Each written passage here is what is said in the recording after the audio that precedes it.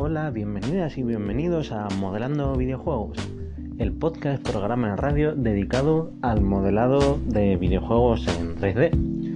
Aquí vas a escuchar todo sobre modelado, texturizado, animación, rigging, iluminación, efectos de partículas, render y muchísimas más cosas que hacen falta para cumplir con un videojuego, ¿vale? Entonces, aquí vais a encontrar muchísimo material bien interesante de lunes a viernes en ruby3d.com.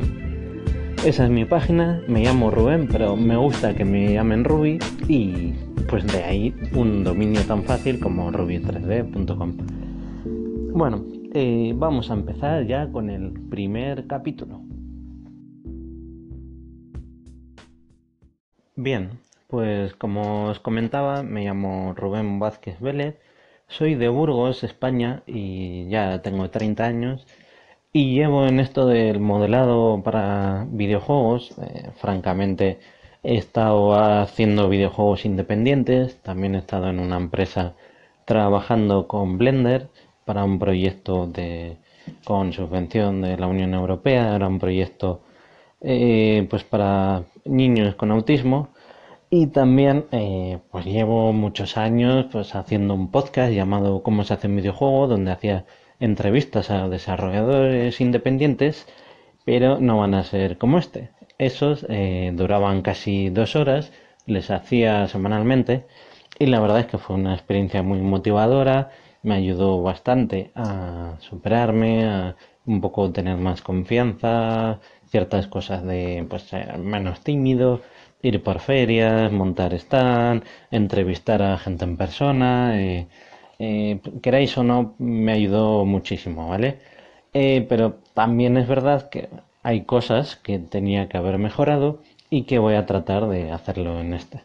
Entonces, estos capítulos van a ser de 8 o 10 minutos, algún día nos alargaremos más y van a ser, como os había comentado, de lunes a viernes. Entonces, volviendo al tema, pues digamos que desde pequeño me han apasionado los videojuegos. De hecho, en mi casa, pues mi hermano, tengo dos hermanos, pues mi hermano mayor le llegó la Atari 2600. Yo pues tengo 9 años menos que él y gracias a eso me permitió desde pequeñito ya estar ahí tocando esas consolas y disfrutarlas. Entonces luego vino la Master System, que me acuerdo que como mi hermano quería la Super Nintendo y costaba más barata la Master System, pues al final no vivimos la época de los 16 bits, nos tuvimos que conformar con Sony, con Alex Kidd, pero fue una infancia brutal de todas formas. Después de eso, pues ya pasé esa etapa pues en casa de colegas, en casa de primos, de familiares, en el ordenador, disfrutando de los primeros juegos, en plan Doom, toda esa fauna, ¿vale? De videojuegos que no tenían nada que ver en MS2 con los que había tocado para Master System. Y luego ya pues llegó el día que lo cambió todo. El día que, bueno, tenía un chaval que llevaba una memory card y me hablaba de que ahí se podían guardar las partidas y yo me quedaba estupefacto. Yo decía, pero ¿qué es eso? O sea, eso es el futuro, un plástico donde guardas una tarjeta de memoria, me decía, y tenía una carcasita y todo. Y total, qué tiempo después me encantó todo lo que me comentaba y unas navidades, pues los Reyes Magos me trajeron la ansiada PlayStation 1, la primera consola que contaba con gráficos en 3D y la primera de 32 bits que vamos, que arrasó y fue ahí donde disfruté de mis primeros videojuegos, que el primero fue el Micro Machine 3D, que ya era una pasada, probé el Crash Bandicoot, eran de los primeros, pero luego ya con esa demo de juegos en 3D y para rematarlo, mis primeros juegos que pedí eran pues el Final Fantasy VII, que llegó de esto de que mi hermano me dijo, mira, juega esto que me lo ha traído un amigo que creo que está bien. Y luego otro día, bueno, unos meses después, que fui a un centro comercial, a un Corte Inglés precisamente, y vi un juego que lo había visto anunciado en la Playmanía miles de veces, que ponía algo de Metal Gear, no sabía qué era, pero yo veía que en realidad debería valer 11.900 pesetas o 11.500 pesetas, ya no me acuerdo, y ponía 1500 pesetas. Y yo dije, mira, mamá, me lo tienes que comprar porque mira, es que vale, no me lo puedo creer, vale muchísimo menos, venga, vamos a pagarlo. Y yo cruzando los dedos, por favor, que cuele, que cuele, que cuele, que cuele. Y al final coló, y me acuerdo que le dije por favor de ir a tomar unos churros, un chocolate con churros, y estuve, me acuerdo, tomando los churros y leyéndome las instrucciones, vamos, flipando. Y fue el día que, vamos, fue llegar de noche y tirarme hasta las tantas y me llegué del tirón hasta el tanque de Metal Gear. Esos dos juegos fueron los que me marcaron y me dijeron, me quiero dedicar a esto del modelado 3D.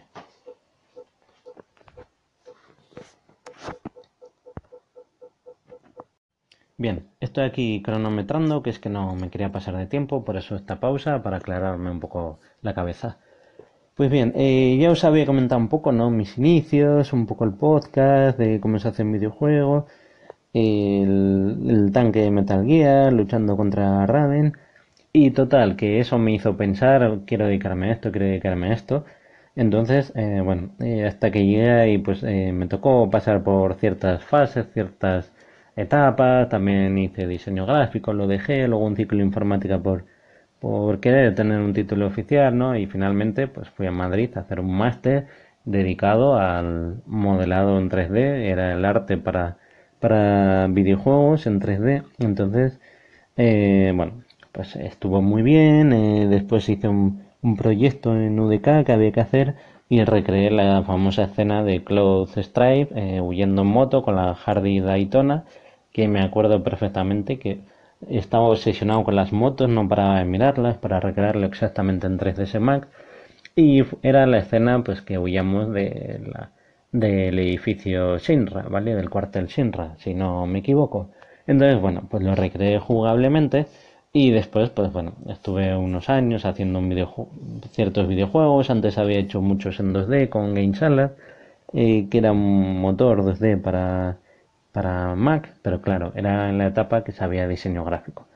Total, que después de eso, pues bueno, estuve haciendo un par de videojuegos, uno consiguió el Green Light, le llevé al Green Light a exponer, se llamaba Invisible X, en ese estuve, pues no exagero, un año casi sin salir de mi habitación, empeñado en quererlo hacer, que lo iba a conseguir, que si la estética, que si se iba a parecer a un Metal Gear y tal.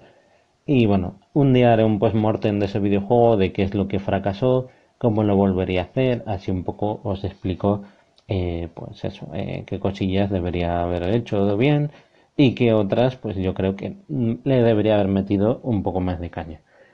Total, que después de eso, bueno, pues estuve en una empresa en Burgos, aquí, ¿vale? Que tenía fondos de la Unión Europea y que nos dedicábamos a hacer prototipos de reconocimiento facial para niños con autismo. Iba a ser como un entrenador personal y ahí estuve con Blender, me tocó aprenderlo, hacer captura facial, captura de movimiento. Estuvo muy bien, pero bueno, desgraciadamente la empresa pues se quedó sin dinero y bueno, pues pasé un par de años sin desempleado hasta pues que ahora pues actualmente llevo 9 meses dedicándome a hacer páginas web y pues ya voy un poco estabilizado, ¿vale? Entonces pues quería retomar mi sueño que era dedicarme al mundo de los videojuegos, exactamente al modelado 3D, que es lo que siempre me apasiona. Y total, bueno, ya después de resumiros un poco mi vida brevemente, me queda un minuto y medio. Os quiero comentar que, bueno, que a pesar de eso, pues me voy a poner aquí como cuando empecé a ir al gimnasio para adelgazar hace 2 años, todos los días al gimnasio, pues lo mismo con esto, voy a tratar de traeros documentación, de enseñaros todo lo que había aprendido, reaprender lo que me falte, para poneros al día y que sepáis empezar y acabar como buenos fanáticos que sois de los videojuegos para algún día dedicaros a esta industria, ¿vale? Os voy a enseñar todos los trucos, todas las técnicas y estrategias para que seáis unos grandes modeladores, ¿vale? Entonces, os voy a ir contando pues qué es esta herramienta, qué es el unwrapping, cómo se hace la animación, qué motores hay en 3D, cómo se debería hacer el proceso para exportar modelados, qué diferencia hay entre escenarios y personajes, un montón de... Es que es inabarcable. Además, como el título es modelando videojuegos, puedo traer gente, puedo hacer entrevistas, puedo manejarlo de muchas formas diferentes y va a ser, no tiene nada que ver con los capítulos que hacía de cómo se hace un videojuego, que eran de 2 horas y al final se me iba y bueno, ahora he aprendido y voy a aplicar todo lo que sé. Así que sin más, pues nada, os animo a que me escuchéis en el siguiente capítulo, que ya hablaremos del modelado 3D y cualquier cosilla, pues entráis en ruby3d.com. Y por último, se me olvidaba, y también os voy a ofrecer unos cursos para que aprendáis a modelar en 3D. Un abrazo. Hey, un momento, ¿a dónde vais? Que no he acabado todavía. Vale, he dicho 10 minutos. En la primera parte habréis oído una pequeña pausa, ¿vale? Y en este, bueno, me acaba de saltar la alarma. Simplemente estoy grabando esto con un móvil, con una aplicación llamada Anchor, que es el futuro del podcasting. Es como una red social, es como una emisora digital donde yo estoy grabando audios de 5 minutos, estoy metiendo efectos, se monta, se sube y ahora lo compartiré por las redes sociales. Este podcast, mi intención, claro, es que esté tanto en iBook como en iTunes. Mi idea era empezar hoy este proyecto, pero de momento estoy lanzando estos capítulos pilotos que si llevan bien y no hace falta volverlos a grabar ni editar, pues les subiré como definitivos. Pero si no, a finales de este mes mi intención es empezar de forma oficial, esto es como extraoficial, este podcast diario de lunes a viernes sobre modelar videojuegos en 3D, ¿vale? Entonces ya para finalizar, simplemente pues entrad en ruby3d.com y ya os juro que por los, por los vértices de cualquier modelo tridimensional que para finales de este mes pues ya debería yo empezar a anunciar los cursos de 3D Semana, ¿vale?